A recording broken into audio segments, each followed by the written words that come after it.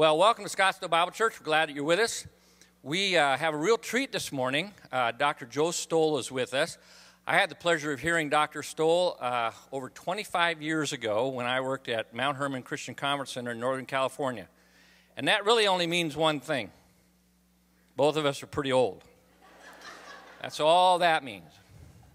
Except he is very well respected at what he does in the Christian educational world. He was at Moody Bible as a president for 18 years. He went to Harvest Bible for a little bit as a pastor, and now he's at Cornerstone as the president of Cornerstone University in Grand Rapids, Michigan. And so I'd love for you to just give a good Scottsdale Bible Church welcome to Dr. Joseph Stowell. Thanks, Joe.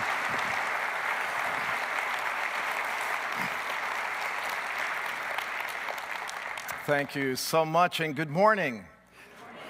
That bad, huh? I understand.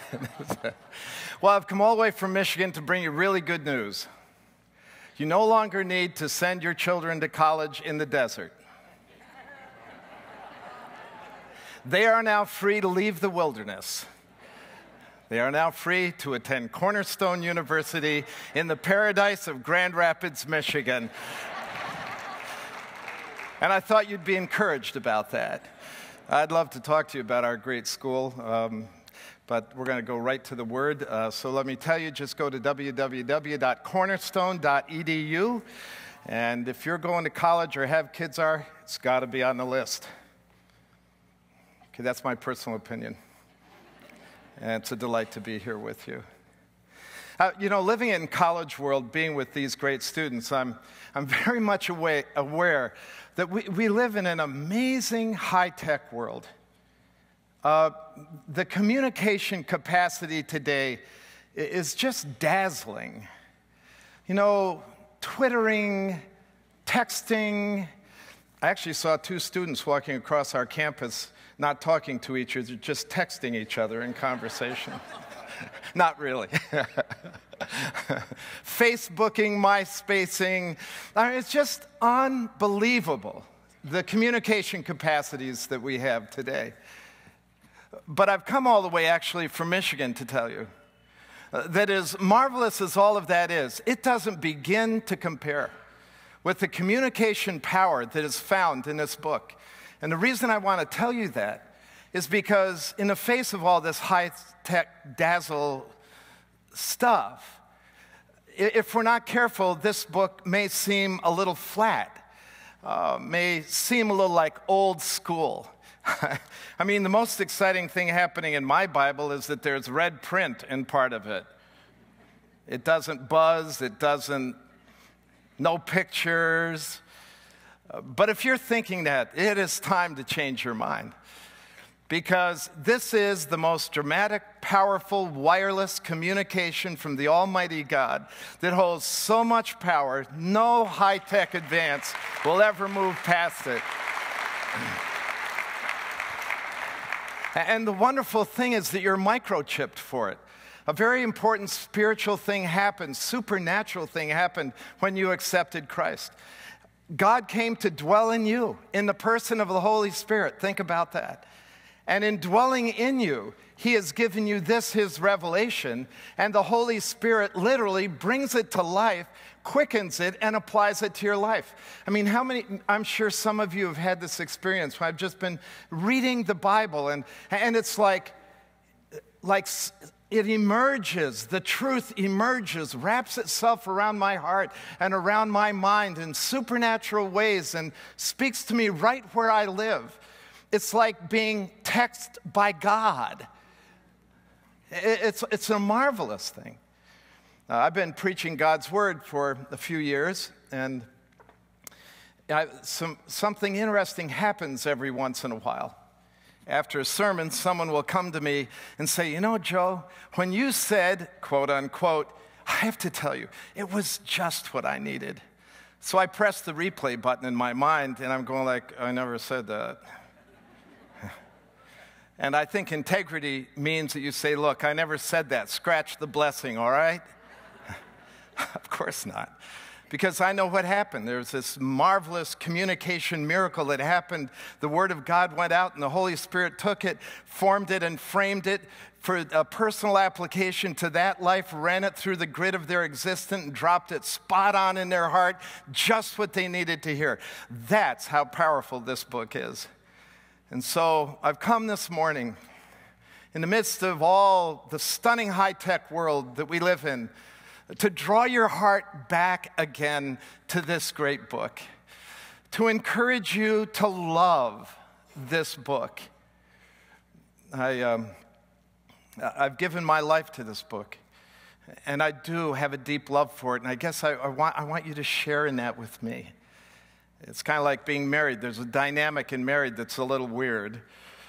It's like, why does my wife always want me to love everything she loves? Like, I don't know what you think about eggplant. So let's just say I don't like eggplant. Let's just say. I don't like eggplant. I have to tell you, I don't think God ever had a bad day, but if he did, eggplant is exhibit A. I just want you to know that. So let's say we're out to dinner and my wife's reveling in this wonderful eggplant dishes. And why is the show? I say, Joe, take a bite. No, take a bite. I don't want to take. Do I have a witness, guys, on this? Because there's something about our love relationship she wants me to share in this, and I just want you to share with me in a love for God's Word. If you're wondering, what on earth does this have to do with Palm Sunday? Well, thank you for asking. A lot. Jesus Christ was the revelation of God in the flesh, and he stunned his world with the authority of his teaching and its uniqueness and its life-relatedness. People sat just in rapt attention of every word that rolled off his tongue. He came and stunned our world with the power of God as the lame walked and the blind saw and dead people lived and 5,000 were fed from a little kid's lunch. I mean, what a jaw-dropper is that? And he was the revelation of God in the flesh, and he gripped everybody's hearts. And when he came in for the triumphal entry, throngs met him to celebrate him as the king. And when they took their coats off and laid it in the path, it was a normal symbol of their surrender to the king, giving themselves to the king. And taking the palm branches was taking the palm branches and waving them in a symbol of victory, that the victorious king has arrived. And he made his triumphal entry like that. And now he's in heaven. And now he's given us the revelation of God, not in the flesh, but in a book. In this book is the revelation of the Almighty God. And when you love this book, you'll take your coats off and lay them in its path in a happy surrender to this book. You will take the palm branches of your enthusiasm and wave them to celebrate the victory of this book. And my prayer is that this book could have a triumphal entry into every single one of our hearts. So, let's talk about that. Open your Bibles with me, if you would please, to Psalm chapter 1, a passage that I think draws us back to the book in a wonderful way. Now, you're probably aware that the Psalms are the Jewish hymnal. There's 150 songs in this book that the Jews used to sing. And I'm going like, poor David. God showed up one day and said, I've got an assignment for you. Write 150 hymns. Like, what a wilting assignment that would be. Like, I don't know 150. Well, I'm here to tell you that this was not an assignment to write a hymnal. These hymns are a collection of the responses of real people who experienced God in a real way. Oftentimes, after a major supernatural victory in battle, they'd write a hymn and they would sing this hymn to God, and it made it into the hymnal. All of these hymns are expressions of personal experience with the Almighty God. And I love the fact that the first hymn is all about David's delight in God's Word. And he's going to ask us to love it with him like he loves it. Psalm chapter 1, do you have it? In Psalm 1, the psalmist begins by saying, "Blessed is the man." Now, I know that in some of your translations, it might say happy. And I'm really glad that my translation, the correct one, says blessed. Because it's much more than happy. I mean, believe me, I like to be happy. I'm all for happiness. But compared to what he is talking here, happiness is just the surface. This is a very deep declaration. He is saying, blessed is the person who in some way connects to the book. And when he says, blessed is the man, it's interesting, in the Hebrew, the word is for a godly man, a godly person, which initially tells me right off the bat that there is some direct connect between a blessed life and a godly life.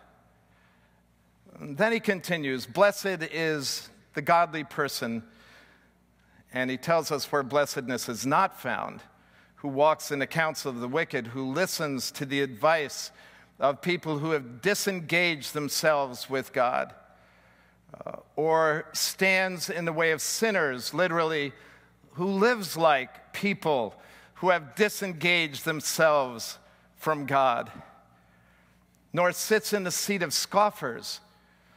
He doesn't settle in with people who scoff and mock at God. You're probably aware that we live in a world where dissing God and God's people and God's ways and God's book is wide open sport. That God's people and his book and his truth we're the only commodity not protected by the PC cops. Seriously. We live in a world that scoffs and mocks and says, if you really want the blessed life, then you don't do it by listening to people who've disconnected from God or living like they do or joining them in the disdain for God's word. But, he says, his delight, I love the word delight. We're going to talk about it in just a minute. It's such an upward, isn't it? It's like his delight is in the law of the Lord. Now, I think immediately you've got to stop and realize that our tendency as fallen people, and we are all fallen, is to see the law of God communicated in his book is sometimes the thing that takes the fun out of our living. That as though God were some old-timer in the sky who didn't want anybody to ever enjoy life. So the Trinity on a rather boring day says, what will we do today? And I don't know, let's make up 10 commandments to take the fun out of everybody's living. How about if we do that? It's amazing how we tend to think that God's law is confining, that it is restricting, that it somehow works against my happiness and joy. Nothing could be further from the truth. Said that the blessedness is to delight in God's law. Now, what he means by God's law, he uses the Hebrew word here for Torah. And the Torah was the section of God's word for the Jews that were instructional. God in the Old Testament instructed them for every aspect of their lives, some of them to great detail.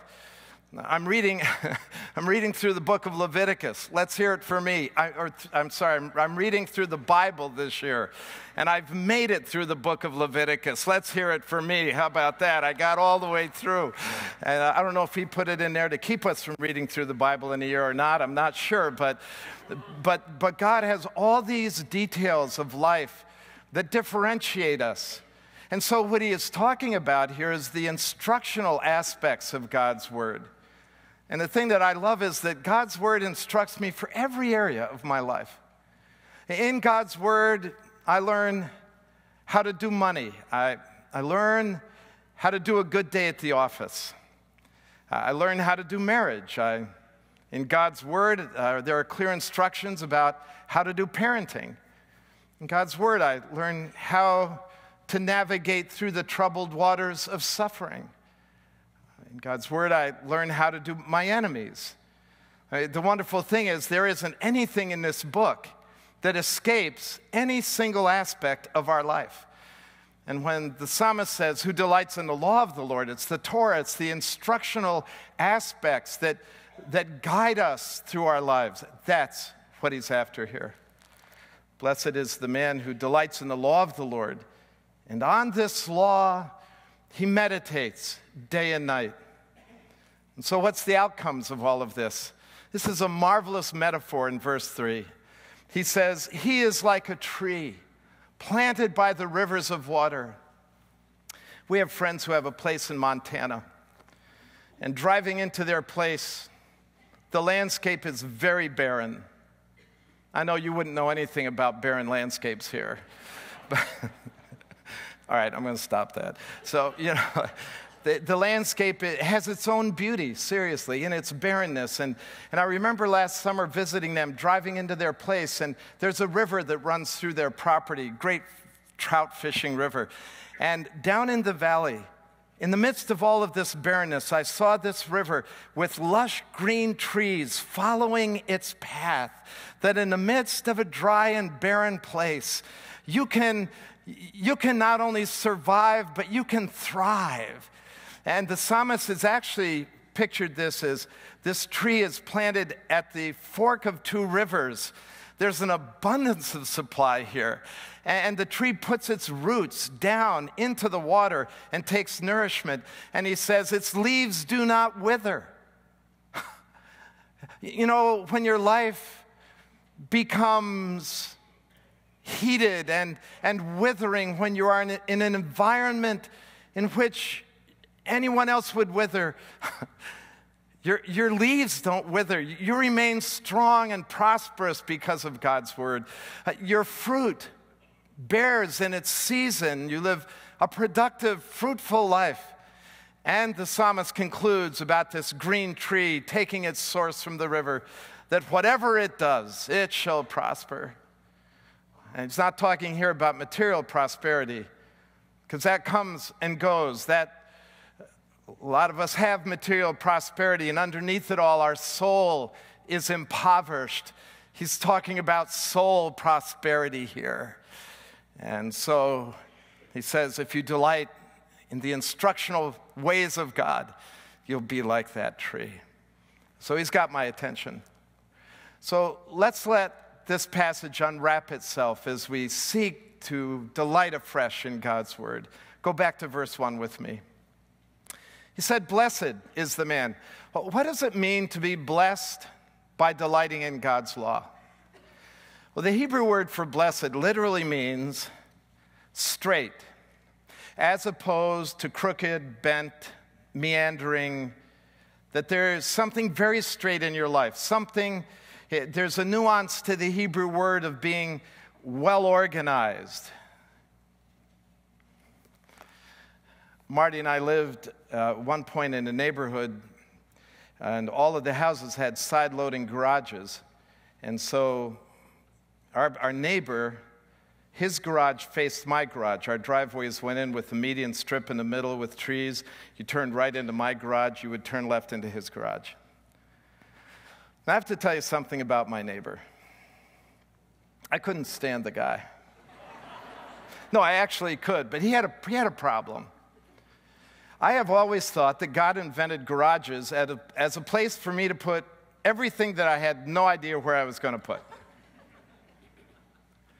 So my garage ends up, after a few months, just totally trashed. Junk everywhere and boxes everywhere, nothing in the right place. This guy was obsessed about garageness. I mean, he literally painted his garage floor twice a year.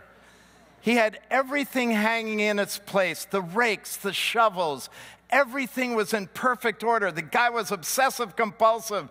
And when he would wash, this is true, when he would wash his car in the driveway, he would air dry the car with his leaf blower. Seriously. So I'm telling you, I kept my garage door shut. Now, I have to say that even a guy like me finally has had it with the messy garage. So periodically, I go out on a Saturday and I devote the whole Saturday to cleaning out my garage.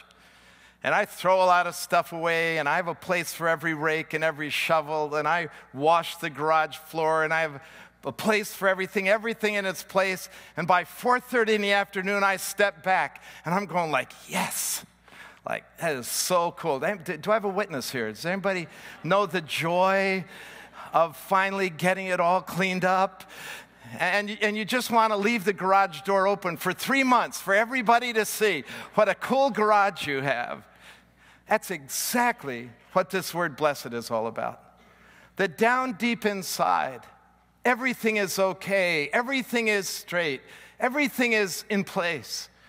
The clutter of the guilt that haunts us, the clutter of regrets by doing life on our own terms, the dustiness, the stodginess of being about life in material world, all of that is just gone. And down deep inside, everything is great. It's okay. You got an open garage door policy. Anybody can come in and look at your heart whenever. There's nothing there to hide. That's the blessed life. To be able to put your head on the pillow at night and just fall right to sleep. To wake up at 3 in the morning and fall right back to sleep because those bad things aren't chasing you through the middle of the night. That's what the psalmist meant, that we would be blessed when we delight in God's word. Now, the psalmist immediately wants to warn us about something, that there is, if you connect with those who have disengaged from God, with the wicked and with the ungodly, in their advice, in the way that they live, in their attitudes toward God, you will not be blessed like that. And I guess we could tell of many, many instances in Scripture and many instances in our own lives and in the lives of our friends who have proven that point in a very sad way. Oscar Wilde, famous British playwright, who had all the fame of the world, to this very day remains a famous literary star. At the end of his life, having given himself to everything he wanted, he writes this sad report of his life. Let me read it to you. He said, "The gods had given me almost everything, but I let myself be lured into long spells of senseless and sensual ease. I surrounded myself," he writes, "with the smaller natures and the meaner minds. I became the spendthrift of my own genius, and I wasted an eternal youth in a curious joy. Tired of being on the heights, I deliberately went to the depths in search of some new sensation. What the paradox was to me in the sphere of thought, perversity became to me in the sphere of passion. Desire at the end was a malady or a madness or both. I grew careless of the lives of others," he writes. "I took pleasure where it pleased me, and then I passed on." And now listen to what he says. "I forgot that every little action of the common day makes or unmakes character, and that therefore, what one who has done in secret chamber has some day to cry aloud on the housetop. I ceased to be the Lord over myself. I was no longer the captain of my soul and did not know it. I allowed pleasure to dominate me. I ended in horrible disgrace. There is only one thing left for me now," he writes, "and that is absolute humility." And he writes this from jail at the end of his life. I think maybe God was onto something when he said, the blessed life is not one who disengages from God. But he goes on to say that the truly blessed life is in the life that delights in the law of the Lord. So what would it mean to delight in God's law, in his instructional ways for us? The word in the Hebrew literally means to be mentally and emotionally preoccupied with. Let me say that again. It means to be mentally and emotionally preoccupied with. We all have delight points in our lives. You know, that big vacation is coming up that just you're taken with it. You think about it all the time. You plan for it all the time. We've all had them. Maybe it's, let me take you back to high school world. Do any of you remember high school world? And let's just say that you're in high school and you all of a sudden notice this guy, Bob. And I mean, he becomes the hunk of your heart. But he never notices you, never pays any attention to you. But your heart's just taken with Bob, you know. And you change the way you go to classrooms and, you know, to be right where he passes by, like, hey, Bob, how are you? And no response. You just can't get him out of your mind or your heart. And so one evening you're sitting at home watching TV, you know, chewing gum. You have the remote. And the phone rings. Your mom answers the phone. And she says, hey, Barbara, Bob's on the phone. Oh, Bob's on the phone. And you pick up the phone. Hi, Bob. Hi, Barbara. I know we've only met a couple of times, but, you know, I just want to know if maybe could we go out on a date Friday night? Well, I've got to check my social calendar here. No, like, God, don't let me have a heart attack right now, please. You know, like, sure, Bob, I'll be great. You hang up the phone, and then you go back and just hit the remote again, and, you know, no, you don't. Yeah, Mom, Bob called, he's taking me out Friday night, we gotta go shopping, I need new clothes, you know, and like your whole life is all now about Bob, and the next morning you go to class and it's your favorite professor, and you always sit in rapt attention. Not this morning, you're sitting there drawing hearts on your notebook. Me and Bob, arrow through it, drops of blood coming down from it, you know, like, that's what the psalmist means about delight. To be thoroughly taken with the Word of God. To be mentally and emotionally preoccupied with this thing that will bring the blessedness of His ways to your life. Blessed is the person who responds like that to God's Word. And you know, I could tell you a lot of ways that I think would make you want to delight in the Word of God. James tells us that the Bible is like a mirror, and it shows me myself for what I really am. By the way, how many of you looked in a mirror this morning? How many of you did something about it? Thank you very much. This would be a horrible moment for me looking at all of you. And you wouldn't like, I get championship bedheads in the morning. Seriously. I'm the king of bedheads. You know, you look in the mirror and you see yourself for what you really are. And God then leads you to do something about it. I have to tell you that self-deceit is a horrible thing. It is a horrible thing. And when I open God's Word, I discover something. And you discover something. We're not as cool as we think we are. Because God's Word reveals ourselves as we really are. How often that's happened to me, and I've seen myself. And I've desired to repent and to change and move out of my self-deception. Wow, that would be worth delighting. You're delighted you have mirrors in your house. And I'm delighted I have the Word of God. God's Word says that it's like a two-edged sword, piercing to the very thoughts and motives of our hearts. You know, we throw ourselves out into life with all the facades. You know, check out my zip code, check out my area code, check out my car, check out my business card. I have to tell you that God's never impressed with that kind of stuff. That He pierces through all of that. And he moves right into the depths of your heart and reveals the very motives of why we do what we do and the very broken thought patterns of why we think the way we think. And then He remolds them and gets us on the right track. You know, I have to tell you that it's like divine surgery. And you've experienced this in your life. Sometimes it's very brutal. Sometimes it's like God has taken this wireless communication to me and put me in a full Nelson and slammed me against the wall and so said, Stoll, look at you. And I've desperately needed that. Can delight in that kind of stuff.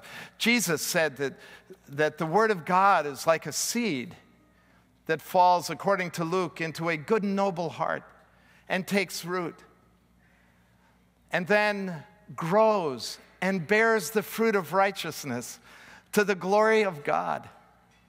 The psalmist has told us that the Word of God is like a lamp unto my feet and a light unto my path. That presupposes that I live in a very dangerous and dark world, and left to myself, I'll trip up and I'll fall, and suddenly the spotlight of this book spots my path and keeps me safe and gives me a sense of direction. I have to tell you that there's a lot of reasons that I delight in God's Word. But I also need to tell you that the psalmist chose none of those. He takes us deeper. He said, blessed is the person who delights in the instructional ways of the Lord. And he chooses the Hebrew name for God that is Yahweh, which is our covenant God. The Hebrews had lots of names for God. Elohim, the great God of the universe. He might have said, who delights in the law of Elohim. And that would be then very intimidating, because this is the great God of the universe that's now texting me and telling me what to do. It's like, yes, sir, whatever kind of response. Like, it's my duty to, it's better than that.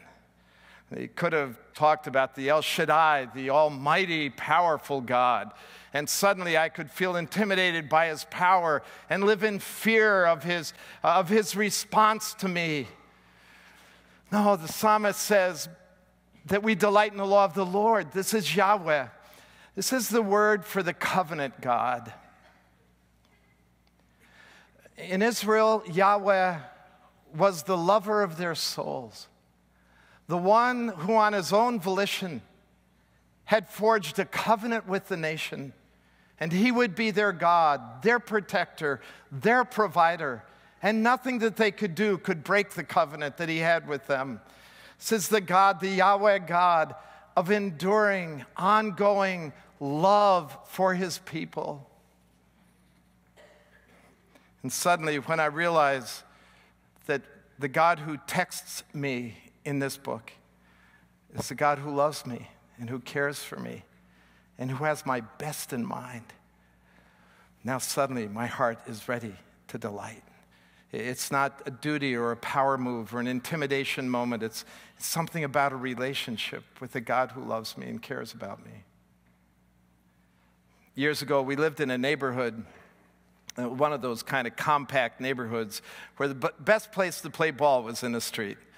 And I can remember one night, my little 5-year-old Joe comes up to me, and he's got his baseball bat after supper and his baseball cap on. And he says, Dad, he says, I'm going out to play ball. I said, great, where are you going to go? I'm going in the street with my friends. And being a loving father and wanting to make the best for his life, I said, is that what you really want to do? Yeah, that's what I want to do. I said, great. And I pat him on the bum and send him out to play ball in the street because I'm such a great, loving dad. Right? No. See, because I know there's danger out there he knows nothing about. The kid is clueless about the problems of playing ball in the street. I happen to love this boy. I don't want his body integrated into the grill of a Mack truck. So I just gather him in and say, Joe, you may never understand this, but I love you. You can't play ball in the street. There's danger out there that you don't understand. I say, now, if you want to play ball, let's all get in the SUV. I'll take all your friends out to play ball in the park where it's safe and where it's okay. That's fine to play ball, but not here. And why did I do that? Because I loved him. I was his Yahweh. I was his covenant father. I cared about him. And so when the psalmist tells me to delight in the law, it's the instructions from someone who really loves me and cares for me, who proved it on the cross when he died for me. Now, suddenly my heart is ready to delight. And then sequentially, when you delight in something, you meditate on it all the time. So he says, who delights in the law of the Lord, meditates on it day and night. That the word of God, the Hebrew word for meditate, by the way, is a very interesting word. It's kind of like running over and over and over and over again. It's like a drone sound that's always there, that the Word of God is always present and prevalent, and you're thinking about it. And as you're moving towards intersections of decision points in your life, the Word of God is there processing the moment with you. It is always there, and you're embracing it, meditating on it, which means you have to put it in there. I have friends who play bridge. And they tell me, we play bridge to keep our brains fresh. Fine. I would say, why don't you get a biblical life? Why don't you memorize Scripture to keep your brain fresh? Why don't you take what you delight in the law of the Lord, and just pour it in there and put it in there. And as you memorize it, then mull it over and over. Stop listening to the radio when you're driving all the time and take that crazy CD out of your CD player and just drive along mulling over the Word of God, bringing it back to you again and again. It's fodder for your soul. It's the key to the blessedness of your life. And then when you're tempted or when you suffer, when you're at a decision point, it is all there for you. And you meditate on it day and night. You memorize it. You visualize your place in that text as you're remembering it. You think about you have to forgive somebody, and so you've got passages on that, and you see yourself in the passages, and you're praying about how you would apply it. It's just a wonderful thing. It's a wonder we are not alone anymore in this dark and troublesome world. Now, what I find fascinating is that this text never says, and obey the instructions of the Lord. See, if I were writing it, I would have said, blessed is my blah, blah, blah, and he obeys the word of God. See, because I grew up in church world that was all about the rules and all about obedience and buck up and be good for Jesus kind of world. Is there anybody here who ever remembers those kind of days?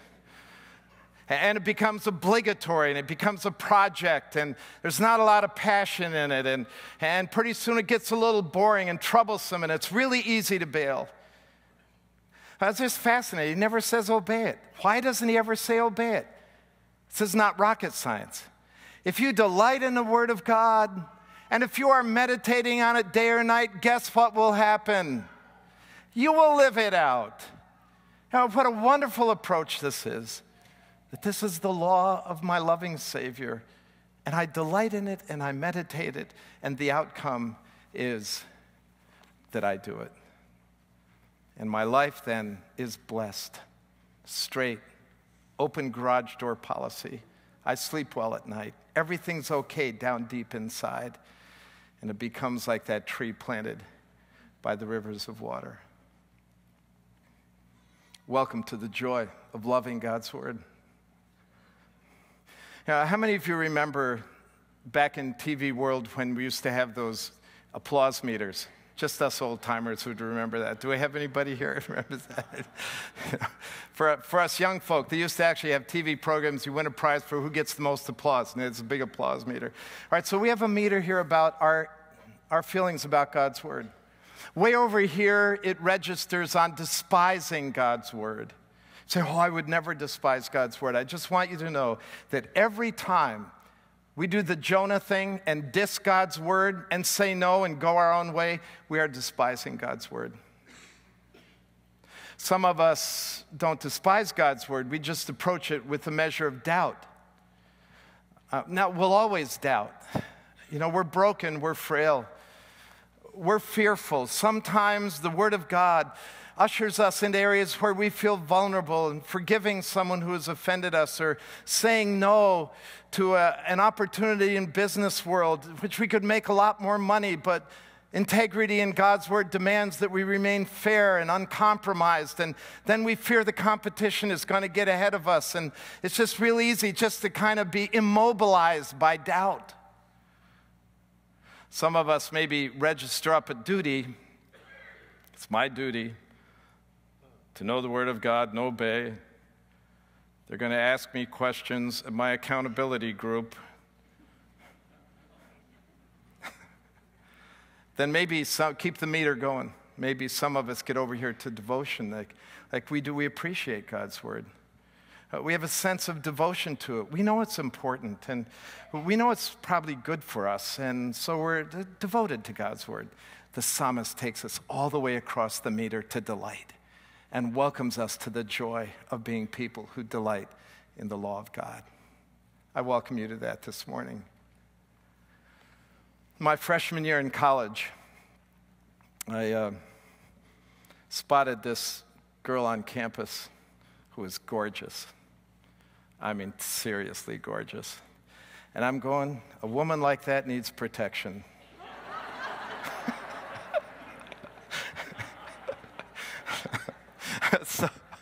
So I said to her, hey, Marty, how about if I be your bodyguard? How would that be? And she hired me. We started dating. We got married 4 years later, but during college, there were 2 summers when we were apart. This was pre-text world, pre-email world. It was way back in snail mail world. And I was flat broke most of the time, so I couldn't afford a lot of long-distance telephone calls. So every day I went to the mailbox and to see if there's a love letter there from Marty for me. And on the days it was there, it was such a great day. I'd open up that letter and read through it, and then I'd read through it again. You know, several hours later, I'd go back to it and read through it again. It happened all summer. I was just delighted. I'd read between the lines. I'd read it slow. I'd read it fast. I'd try to milk out every single nuance of what she was saying, what's going on in her life, how she feels about me. For 2 summers, we did that. I have a box of those love letters in a closet at home. I have to tell you, I haven't looked at them for years. Because I don't need to. I live with her. I experience her love. She experiences my love. The day's going to come when you don't need this anymore. Because you'll be with him face to face. Amen? You won't need this. You will be in the full, joyful experience of the love of your God. But until then, what a precious treasure this is. And what a joy to embrace it and delight in it, that I might be blessed and know how to live from this Yahweh God who texts me with the supernatural power of the Holy Spirit. So on this Palm Sunday, when we remember the revelation of God in the flesh, who is celebrated by the masses, who threw their coats in his way as a sign of their willful, happy surrender to the King, who waved the palm branches in victory for the victorious march of the King, who hailed him as their own. We too now take this, the revelation of God, in our hands and lay down our lives in happy surrender and lift the palm branches of the celebration and enthusiasm of our own hearts to celebrate the victory that is found in this book. And we'll do that until we go home and we don't need it anymore. Amen and amen. Welcome to the joy of loving God's word. Let's stand together.